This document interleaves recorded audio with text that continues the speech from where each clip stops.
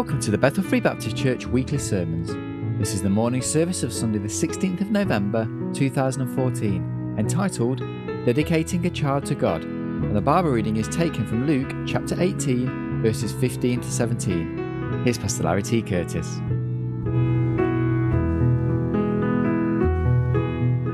Luke chapter 18, we'll be reading beginning in verse 15 and reading through verse 17.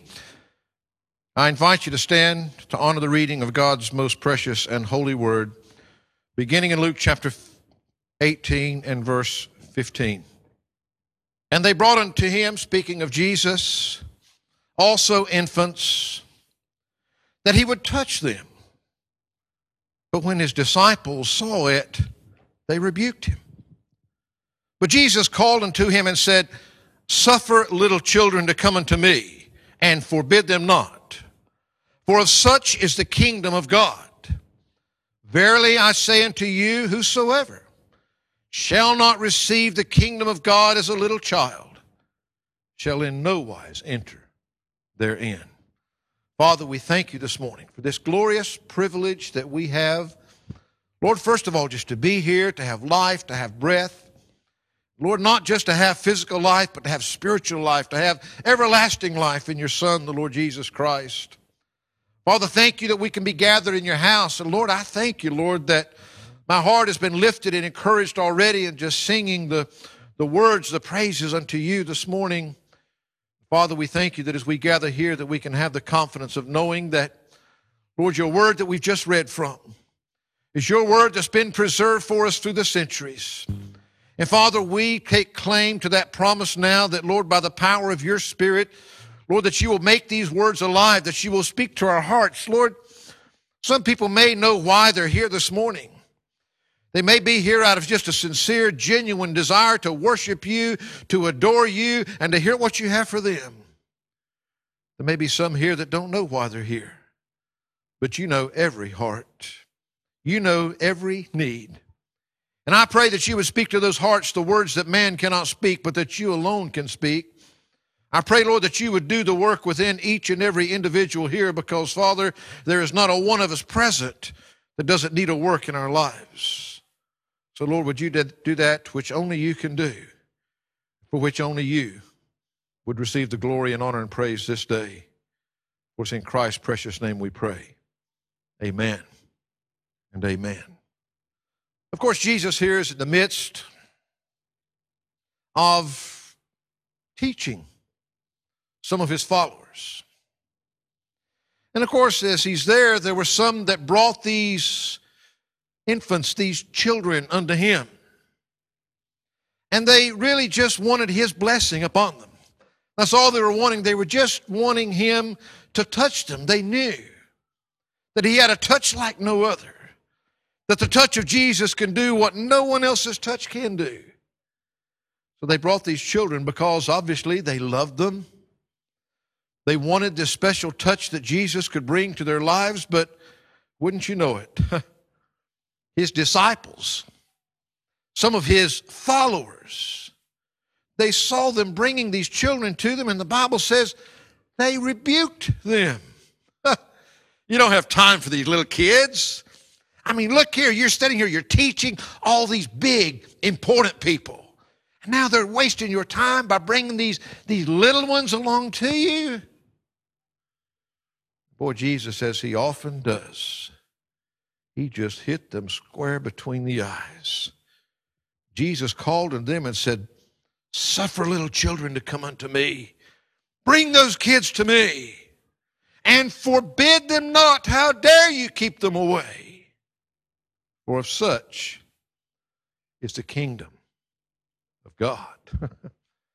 These little children are what make up my kingdom. And then to show them who was really important, they thought they had all the answers, that you had to be like them to deserve the time with Jesus. He said, Verily I say unto you, whosoever shall not receive the kingdom of God as a little child, like one of these little ones, shall in no wise enter in. Jesus says, hey, there is no way that you're going to get into heaven unless you come just like one of these little children. Now, there's a lot of things could be said there. A whole lot more could be said just on that thought than you're going to be willing to sit here and listen to me this morning, I can assure you. But Jesus is telling us, we can't come in our grown-up strength, in our grown-up wisdom, and all these things that we've worked out, that we figured out for ourselves. If we come, we must come in the humility and innocence of a little child. These were little children. These were infants, they're called here. He said, unless you come like one of them, a child is dependent. That child totally, completely trusts that big person. Jesus says, unless you come like one of them, don't hope to ever see the portals of heaven. You're not going to enter into God's kingdom. Well, as we come today, it's a very privileged time for us because we come for this special dedication today. Just as these children were brought and presented to Jesus, that his touch might be upon them, that Jesus might touch them. Little Carla is being brought today to be presented to the Lord, that his touch might be upon her life. Why do we do something like that? Why did they bring these children just to get a touch of Jesus on their lives? Why did they want his blessing upon their lives? Why do we do it here today? What is it exactly that we're doing? Well, I want to give you a few simple thoughts. First of all, we're doing what we're doing today. We are bringing little Carla, literally, not just figuratively, literally, to present her to Jesus, just as these children were presented here.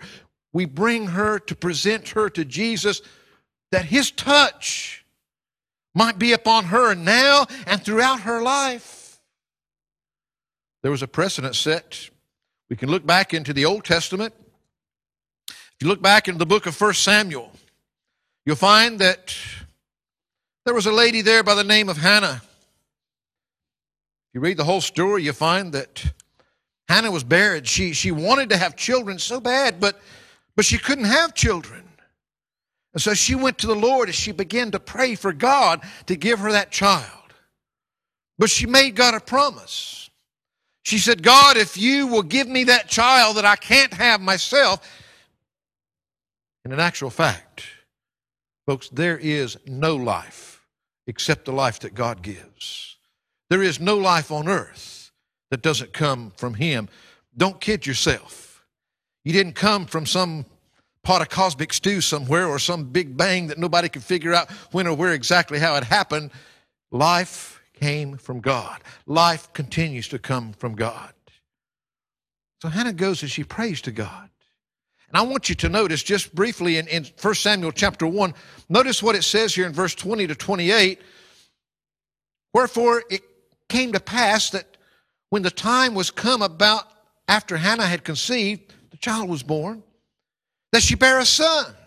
And she called his name Samuel, saying, because I have asked him of the Lord. And the man, Elkanah, and all his house went up to offer unto the Lord the yearly sacrifice and his vow. But Hannah went not up. For she said unto her husband, I will not go up until the child be weaned, and then I will bring him, that he may appear before the Lord, and there abide forever. She's talking about, okay, I'll wean this child. When I bring him to the Lord, I'm going to give him to God, and he's God's forever. And Elkanah, her husband, said unto her, do what seemeth thee good. Tarry until thou have weaned him. Only the Lord establish his words. So the woman abode and gave her son suck, that she weaned him. And when she had weaned him, she took him up with her with 3 bullocks and 1 ephah of flour and a bottle of wine, and brought him into the house of the Lord in Shiloh. And the child was young. And she slew a bullock and brought the child to Eli.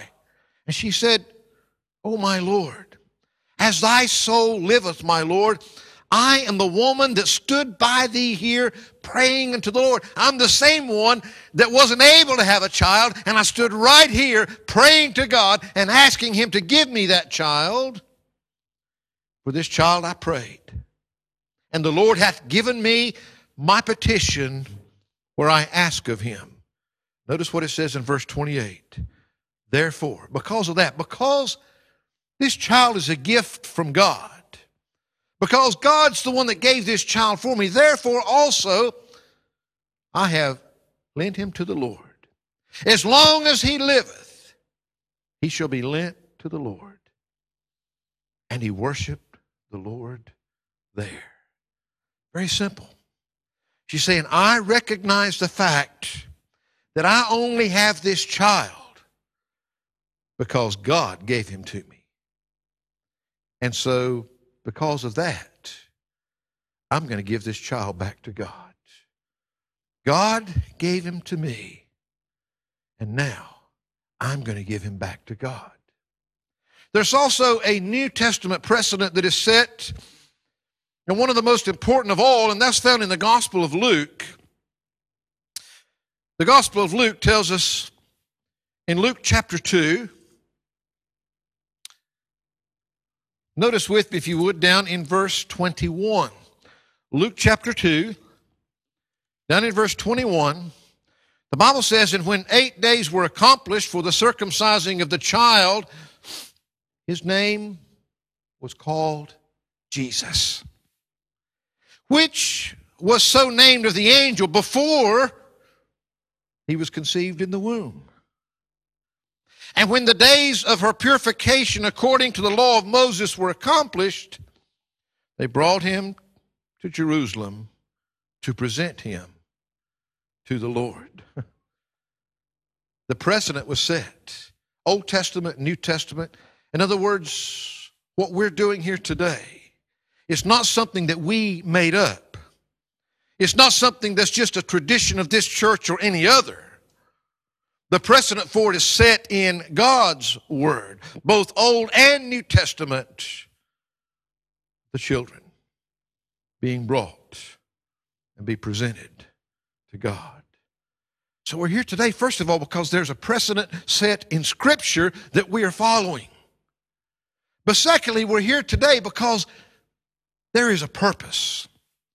We're not here just to enjoy the cake and the crisp, the things to follow. As much as I love seeing your smiling faces, folks, that's not why we're here today. And as much as you love hearing my voice, that's not why we're here today. There's a purpose in what we do. What's the purpose of dedicating this child, little Carla, or any other child to God? Well, I want to say two things. First of all, be clear, very clear, as to what we are not doing here today. You don't see any font, you don't see any water to be sprinkled, poured, or immersed. This is not a baptizing. We're not here to baptize that child as many would do in infancy. What we are doing, we have a precedent in Scripture for. There is no precedent in Scripture. There is nowhere in the Word of God that you find any baby being baptized. People do it because of tradition. People do it even because of pressure of families and whatnot. It amazes me. Why would you do something that is totally unscriptural, that there's absolutely no precedent for in Scripture, because that some people made it up somewhere along the way? Why? We're not here to baptize a baby today. That's not Bible. We're not here to bring salvation through some ceremony. Many people believe that there's all these different things that you got to do to get the grace of God, and one of them is bringing that child before God to be baptized, to give salvation to that child. Folks, the only biblical baptism is believers' baptism by immersion. That's all you'll find in Scripture. If you want to do something else, that's between you and God. You talk to Him about it, because He sure hasn't talked to me about it. We find that there's only one way of salvation. There is too many folks in this world today that's got too much of a good dose, or a bad dose, I should say, of religion. Oh, they got their this, that, or the other. They've done this, they've done that. They've said their little prayer. They've got dunked. They've got sprinkled. They got all these things done. So they're okay with God. We'll look in just a moment. There's only one way to be right with God. We're not here to baptize. We're not here to bring salvation. And we're not here to buy favors with God through our traditions. That's what many are trying to do when they christen a child. They're just trying to do something that will buy them a favor with God. We're not here to follow anybody's traditions. We're here to follow a precedent that has been set. We need to understand what we're doing. First of all, we are here to praise God for His gift of this child. Just as Hannah knew that child was a gift from God, we are here. We are here today because this is a gift from God, and we want to give Him praise. The psalmist wrote in Psalm 127, notice what it says, just a short psalm, 5 verses there. And it says, listen, except the Lord build the house, they labor in vain that build it. Except the Lord keep the city, the watchman waketh, but in vain. It is vain for you to rise up early and to sit up late, to eat the bread of sorrows, for so He giveth His beloved sleep. Lo, children are an heritage of the Lord, and the fruit of the womb is His reward. As arrows in the hand of a mighty man, so are children of the youth. Happy is the man that hath his quiver full of them. Shall not be ashamed, but they shall speak with the enemies in the gate. We are here to praise God. You see, the psalmist is saying, hey, God is sovereign. Whether you admit it, or whether you like it, or whether you don't, God is in control. From the building of the house, to the protecting you against the enemies, to earning a living and having your food, God is far more crucial than all the efforts that man can put in. And it's God that makes that house a home. It's God that blesses that home with the children. They are an heritage. They are a reward. They're a gift from the Almighty God of the universe. We're here to praise God for His gift. We're here to present this child to God, following the example that was set with Samuel, that was set with the Lord Jesus Christ Himself. We are here today to praise Him and to present this child to God. We're here today to promise some things. We're here to promise God that we, here today, parents, godparents, family, friends, church family, that we will all take our responsibility seriously, that we will fulfill our responsibility to this little child. We're also here to provide some things, to provide an environment for this child, both at home and in God's house, that this child can learn about God, and that especially she can come to know Him personally. She doesn't need to just know about this person. She needs to know Him personally. We're here to purpose in our hearts that it is God's purpose for this child that far outweighs ours, that is paramount today, that God have control of her life, because all that we can do is just in vain without God. We're here to pray, to pray to God. Just as we see in both of these accounts in Scripture, to pray to God for His blessing, for His hand to be upon this child, His strength, His wisdom to enable her and us in all of these awesome responsibilities that are before us. You see, God has a purpose for every child's life. It's only in finding that purpose and living it out that any true success will be found. Last Sunday, on Remembrance Sunday, we talked on the evening about making our life count. What's your life counted for? You see, if it's just for the temporal things of this life, you've had a pretty miserable life that'll soon be over. But the things that are eternal, that's what matters. You see, we need to recognize God has a purpose for this life. And the most important thing is to find out what God's purpose is. To refuse that? Some people say, well, I'm not refusing God. Well, even to ignore that will mean certain failure. Doesn't matter how much worldly acclaim that a person can have. Doesn't matter how great that you look in the world's eyes. We're talking about in light of eternity here.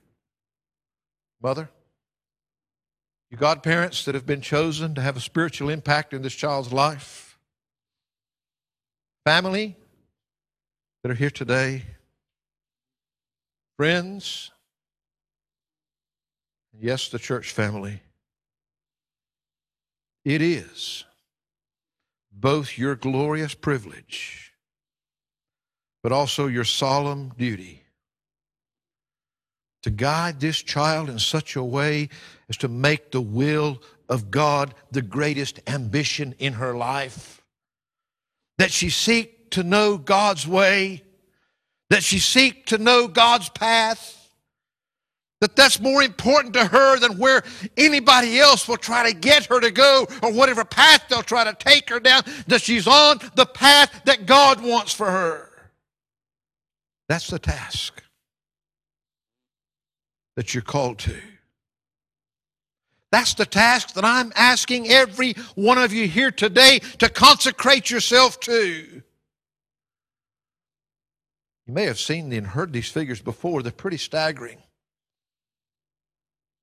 Do you know that just in England and Wales,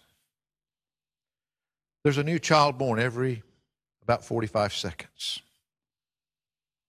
Calculate that out, that's like 700,000 new children being born every year just in England and Wales. Do you know that in the world that there's over 4 children being born every second? That works out to about 250 every minute on the clock. 15,000 every hour. 360,000 every day. 2.5 million new children into this world every week of the year. That's over 130 million. That's 130,000,000 over 130 million children being born every year. So, what's the significance of that, preacher? What difference does that make to us? So all these kids are being born out there. Because every one of those numbers represent a life, a child. A life that is a gift from God. A life that is only made possible by God. And every one of them are born into a sin-cursed world that we've been talking about for some time on Sunday mornings. Each and every one of them inheriting that sin that is passed on to them from their parents. A sin that will always, in every instance, result in death. I say, but preacher, they're just innocent little babies. Babies? Children? Yes. Innocent? Well, they might be in the sense that they don't know what they're doing yet. They don't know any better as yet. But they're guilty of sin, not because of what they've done, but because of who they are. They will commit sin because of the sin nature that they're born with. They won't have to be taught it. You see, every one of us here today, everyone that's listening and hearing my voice right now, every one of us were born sinners. Is that fair, some say? Well, might I remind you that it was not God that chose that we be born that way. God, though sovereign and all-powerful, instead of creating you as some unfeeling, uncaring robot that was just programmed to do what He wanted, God gave you a mind. God gave you choices that you will give an account for. God gave Adam and Eve choices in the garden. But we've been looking at the acuteness of man's fall. That sin, that one sin, the worst choice that anybody could ever have made to rebel against God's wishes. As a result, we know that's when that sin nature that was born in Adam, the Bible says when sin entered in, so did death. There was no death till sin came. And that sin nature is passed on to the children. Always. Every one of them. Doesn't matter if you're a believer or a non-believer. It doesn't matter what faith that you might belong to or not belong to. It doesn't matter what you believe or what you don't believe. Because of who you are, you will pass that sin nature on to that child. It wasn't God's doing. It was our doing. As we've seen in the garden, one of the first things that man wants to do is blame somebody else or something else instead of taking responsibility for my sin. It's not easy to take responsibility for it. I'm reminding you today that as this child is presented to God today, as the millions upon millions around the world are being born, that the responsibility that we have is too big for me to get you to understand it. It's too awesome. Because unless we that know the truth pass that truth on, they'll never know it. They'll never have an opportunity.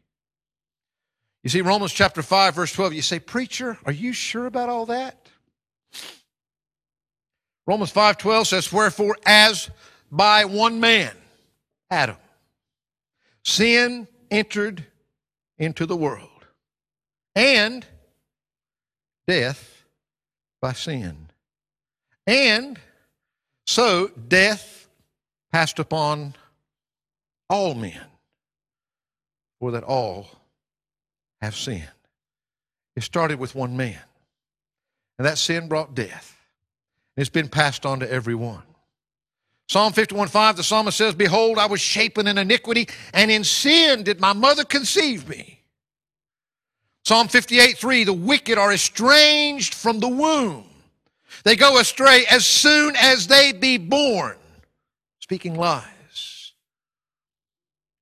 Romans 3:23, for A-L-L, all have sinned and come short of the glory of God. You may have excelled in all of man's areas.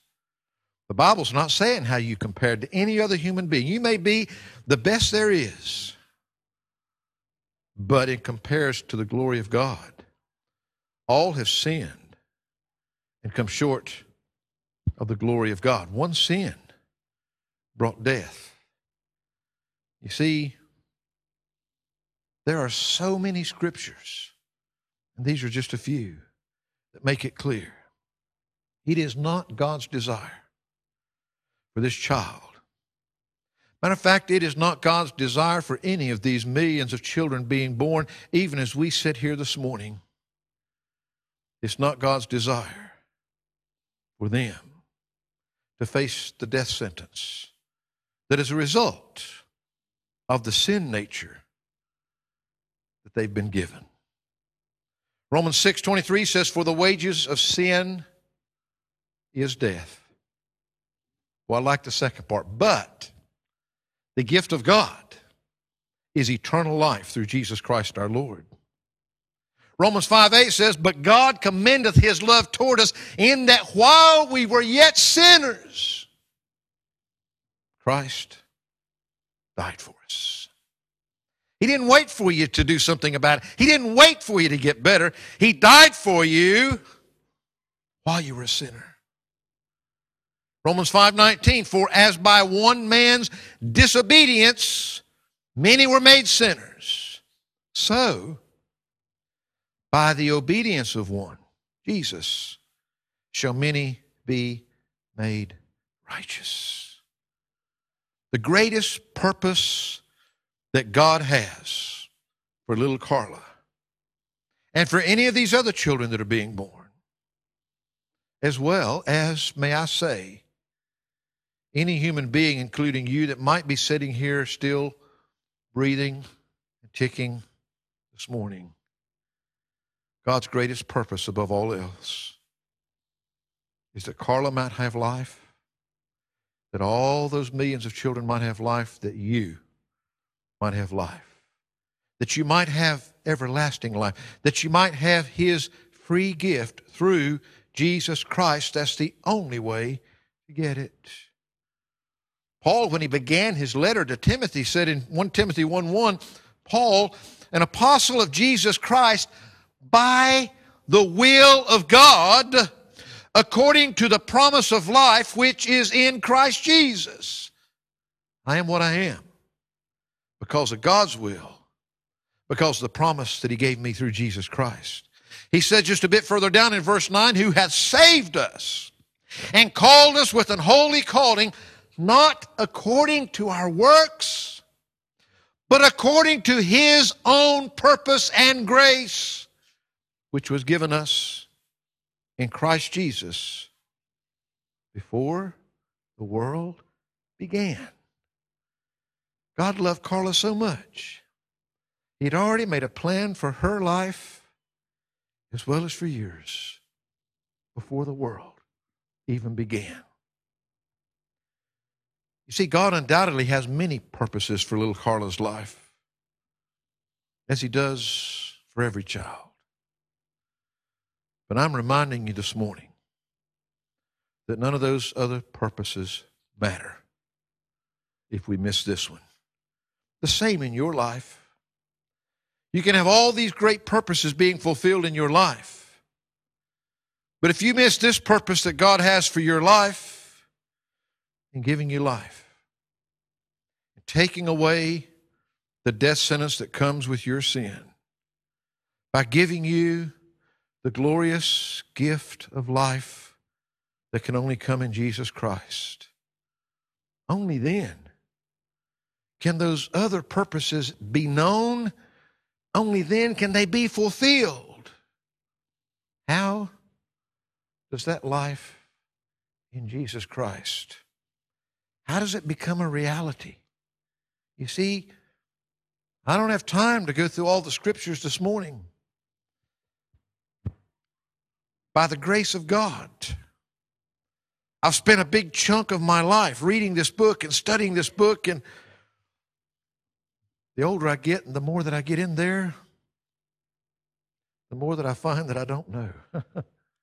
The more that I see the wonderful depths, the more that I say, how can I ever, I mean, it's so much bigger than I ever thought possible. You see, people don't drift away from God because they spend too much time with Him and too much time in the Word. It's because they spend too little time. In Ephesians chapter 2, a familiar passage, I'm only going to read it and move on, but I want to remind you that it's not what we're doing today, but it's by God's grace that little Carla can know God's purpose and that you can know God's purpose in your life. In Ephesians chapter 2, beginning in verse 4, but God, who is rich in mercy for His great love wherewith He loved us, even when we were dead in sins, hath quickened, hath made us alive together with Christ.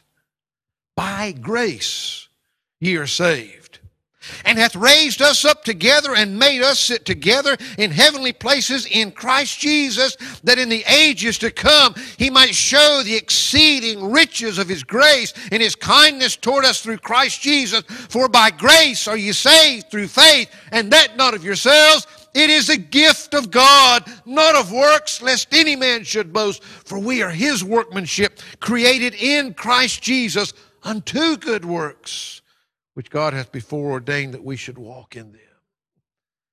Your life, you're never, ever going to get to those good works unless you go through Jesus first. You see, I give you this morning, and I give it to you again. It's probably the most important thing that you'll ever hear in your life. Whether you listen to it, whether you tune it out, may I say to you today that whoever you are and wherever you sit, you will face God with what you do with these one day. We see all these things. See, we're not here to save her today. We're not here to baptize her today. We are here for a purpose.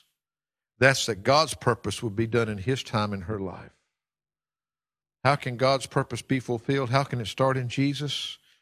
Romans chapter 10, verse 9 said, if thou shalt confess with thy mouth the Lord Jesus, and shalt believe in thine heart that God hath raised Him from the dead, thou shalt be saved. For with the heart man believeth unto righteousness, and with the mouth confession is made unto salvation. The Scripture saith, whosoever believeth on Him shall not be ashamed. There is no difference between the Jew and the Greek, for the same Lord over all is rich unto all that call upon Him. For whosoever shall call upon the name of the Lord shall be saved. But what's the next verse?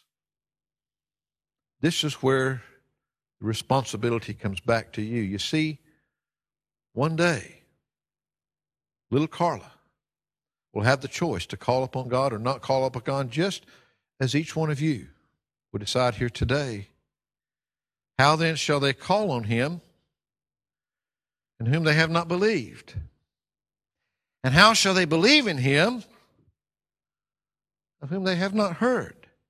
And how shall they hear without a preacher? And how shall they preach except they be sent? For it is written, how beautiful are the feet of them that preach the gospel of peace and bring glad tidings of good things.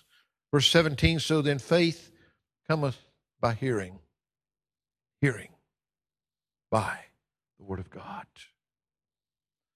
There's only one way that Carla's life will ever be everlasting. That's when she makes that choice. Our responsibility is that she hear and know the truth. That's our responsibility to everyone. You see, I want you to understand, there is a precedent for what we're doing here today in Scripture. And there is a purpose for what we are doing. And in the many that we could look at, the greatest purpose of all is that we commit to do all in our power that little Carla and others like her come to know the truth, and come to know personally the Lord Jesus Christ. Parents, godparents, family, friends, church family, it is your glorious privilege, and it is your solemn duty to guide this little life in such a way that she'll know the will and purpose of God, that'll be her greatest ambition in life. Yes, that precedent, that purpose. But may I give you thirdly, there's a partnership. Proverbs 22:6 says, train up a child in the way he should go, and when he is old, he will not depart from it. Ephesians 6:4 says, provoke not your children to wrath, but bring them up in the nurture and admonition of the Lord. Jenny, I want you to know the responsibility you have is great, and only you can answer to God one day, but Jenny, you're not alone.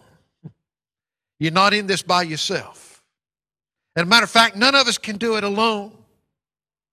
You see, there are many passages we could look at, but you need to realize, first of all, from these and others, that partnership, yes, is between you and your child, but it's between you and your child and the God of heaven.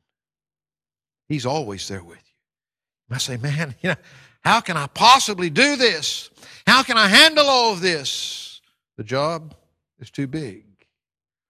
Well, nothing is too big for God. You see, God is with you. He wants you to train this child in His ways. He talks here about bringing that child up in the nurture and admonition of the Lord. That word nurture is simply talking about training and caring for that child and meeting that child's needs. The admonition is the correcting, the disciplining of that child and teaching it the right way. Nurture and admonition of the Lord. Of the Lord. You see, that child needs to grow up to respect the Lord and who He is, His ways, His Word, the very foundation of all life. He says, now, don't provoke the child to wrath. That's anger. In other words, He's not asking you to be unreasonable. This training is to be done with the same kind of love and devotion that God has for you. God's love is never in question. God is love. Even when He's correcting you. Even when discipline is necessary in your life. You see, God's love is always a giving love.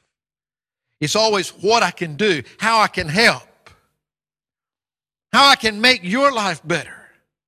Not what you can do for me, not what it'll make me feel like. God's sacrifice for you was to pay the ultimate sacrifice. Jesus on the cross proved His love. For God so loved that He what? Gave. He loved you so much that He gave His only begotten Son. How do you put that kind of devotion and love into words? I want to share with you a little story. It's a story that is an excerpt from a book entitled My Mother Played the Piano. The author of this book was at a regional cross-country race of young people, and he witnessed something that he said was one of the most wonderful and moving things of his life, something that was more beautiful than he could ever express in words. At a track, at an athletic field, there was a class of girls that were out there. And they were coming to the close of a race. And suddenly he saw this lady that had to be 40 plus years old. She was in her heels and her fancy skirt and her purse and all these things. And suddenly this lady was out there on the track as she was running along with these girls. But that mother seemed to only have eyes and see that one child. That child was running awkward and she was beginning to stumble. Her hair was coming all undone and she was just about to the end of her strength. And this mother, running along, saying, "Run, Tammy, run! Run, Tammy, run!" Hundreds of people in the crowd and all these people shouting and screaming. But this mother was determined that that child would hear her voice. "Run, Tammy, run," she pleaded. You see, there was absolutely no way this child could win the race. The voice of her mother wasn't telling her that she had to win. Her mom was just urging her to finish the race. I mean, this child was in trouble. Her muscles had begun to cramp. Her breath was ragged and coming out in gasps. Her stride was broken. She was faltering. She was in the last stage of her weariness. But then, just before she collapsed, something happened. She heard her mother's voice. And it was almost like a transformation took place. Suddenly she straightened up and she regained her balance and her rhythm and she began to run better. And though she was way at the back of the pack, she crossed the finish line. And as she crossed the finish line, she just collapsed into the arms of her mother. And he said the two of them were just laying on the grass and they were crying a while and they were laughing a while. But he couldn't tell if they were having the best or the worst time of their life. But it was like nobody else in all the world except that mother and her daughter. You see, Carla's in a race. All of our children are in a race. A different and far more important one than some athletic field, some school track relay. They're running a race that requires even greater stamina, courage, and character. He said, train a child in the way he should go. That's an awesome responsibility. And you know something? When you finish the job, you can't go back and do it over again. This partnership, it is one between you as a parent and your child, a bond that nobody else can have, but it's also between you and that child and the Lord. But there's also others here today, Jenny, to come alongside. Others here today that we ask to make a promise, not only to Carla, but to you, the family, the friends, these godparents, the church family. You see, there's commitments to be made by all. Why is that important? Ecclesiastes chapter 4, verses 9 to 12 says, 2 are better than 1, because they have a good reward for their labor. For if they fall, the one will lift up his fellow. But woe to him that is alone when he falleth, for he has not another to help him up. And it goes on, and as it comes to end, it says, and if one prevail against him, 2 shall withstand him, and a 3-fold cord is not quickly broken.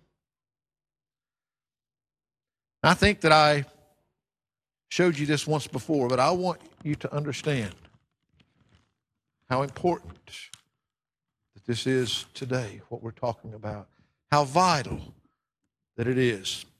Andrew's a pretty strong lad here.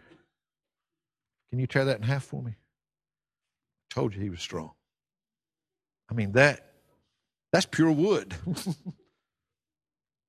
He's so strong. Tear that in half for me. See, that was a bit tougher, but he didn't have any trouble with that, did he?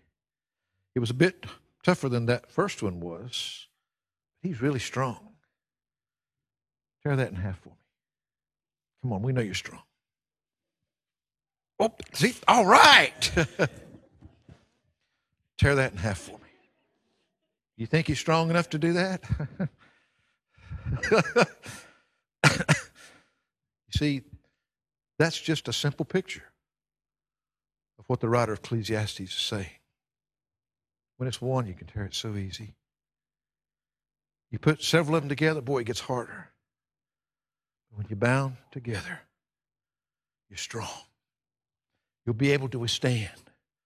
Because the enemy will, I promise you. There is absolutely no doubt. One of the reasons that it is so vital that we present this baby to God today is because the enemy will be after her. The enemy does want to destroy her life. The enemy does want to keep her from the truths that we've talked about. There is no question about that. But Jenny, there's a precedent that's set for what you're doing. You're following the example of Scripture. There's a purpose. That's God's purpose in her life. That's what we want. We want His touch upon her. But there's a partnership.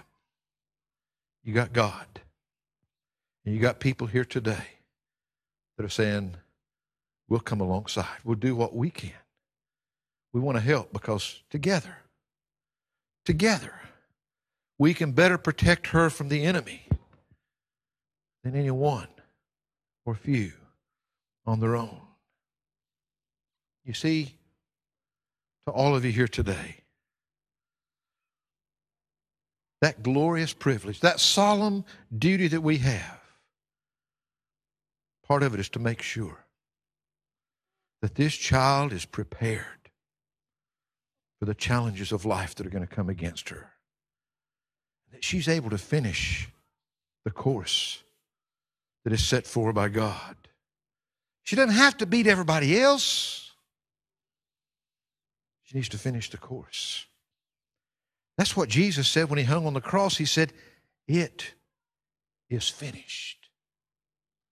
That's what the Apostle Paul said when he got to the end of his life. I finished my course. You see, that's what we want to help her do. Not to beat anybody else, but to finish the course that God has before her. How can we accomplish that?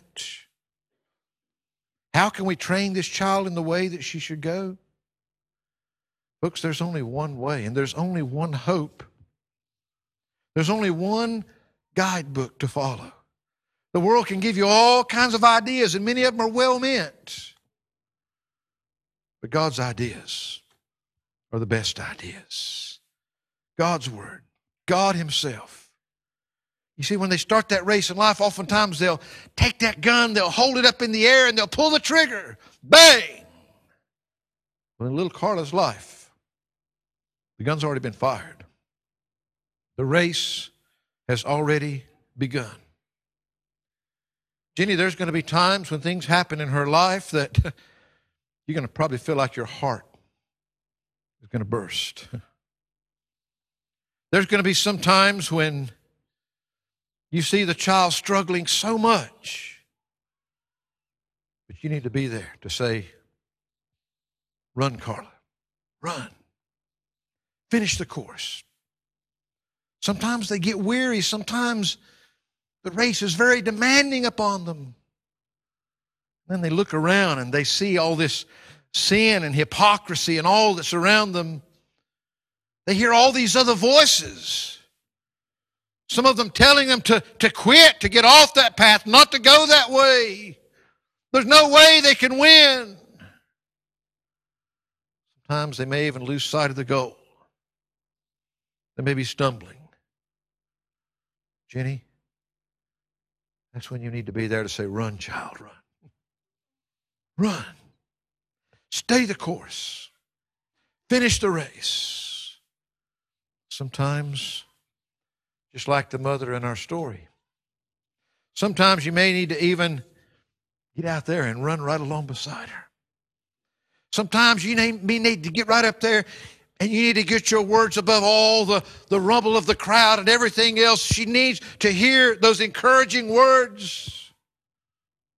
That's our job. To be there to help you. What if Satan convinces her that she can't win? What if she loses sight of that great truth? That's why the responsibility is awesome. We can't make her stay the course. We're there to encourage her. To encourage her. To shout those words of encouragement.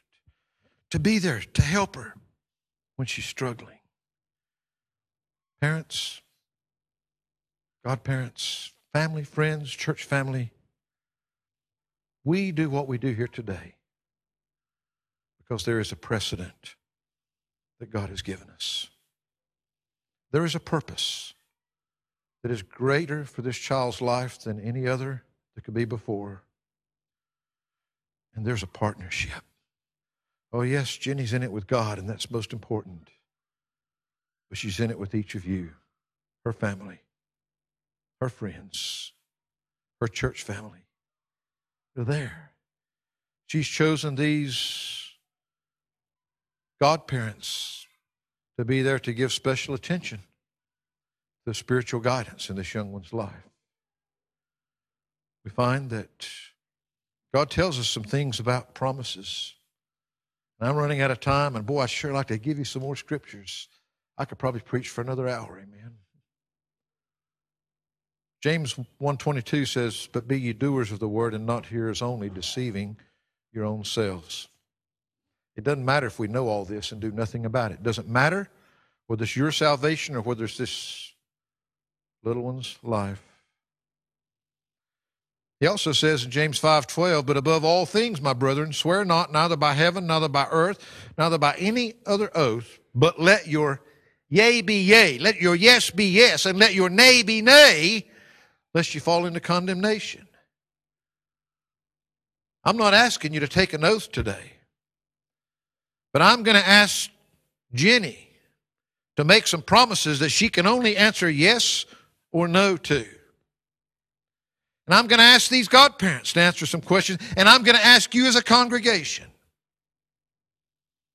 And God says in Ecclesiastes 5:5, "Better is it that thou shouldest not vow than that thou shouldest vow and not pay." In other words, you better take your yeses and your nos seriously. This is not just some religious ceremony. We are here today in the presence of God Almighty to present this child to Him. He hears the answers, every one that is being given. Now, somebody'd like to let them know in the back.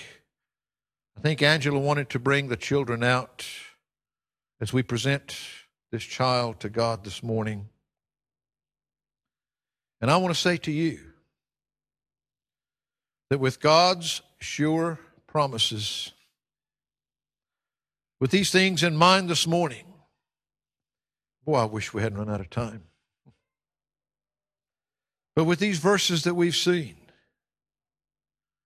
you see, there's some promises that we need to make. Now, I'm going to ask you here today, not just to be hearers, but to be doers also. Our Father and our God, what a glorious, glorious privilege. What an honor it is. Lord, what a time to be able to come to you and to express our joy and thanks for this precious gift that you've given. Lord, yes, she is at an age now where she is totally and completely dependent upon others. And as she grows older, she will be making more and more of her own choices and her own decisions. Father, you've heard the promises that have been made here today.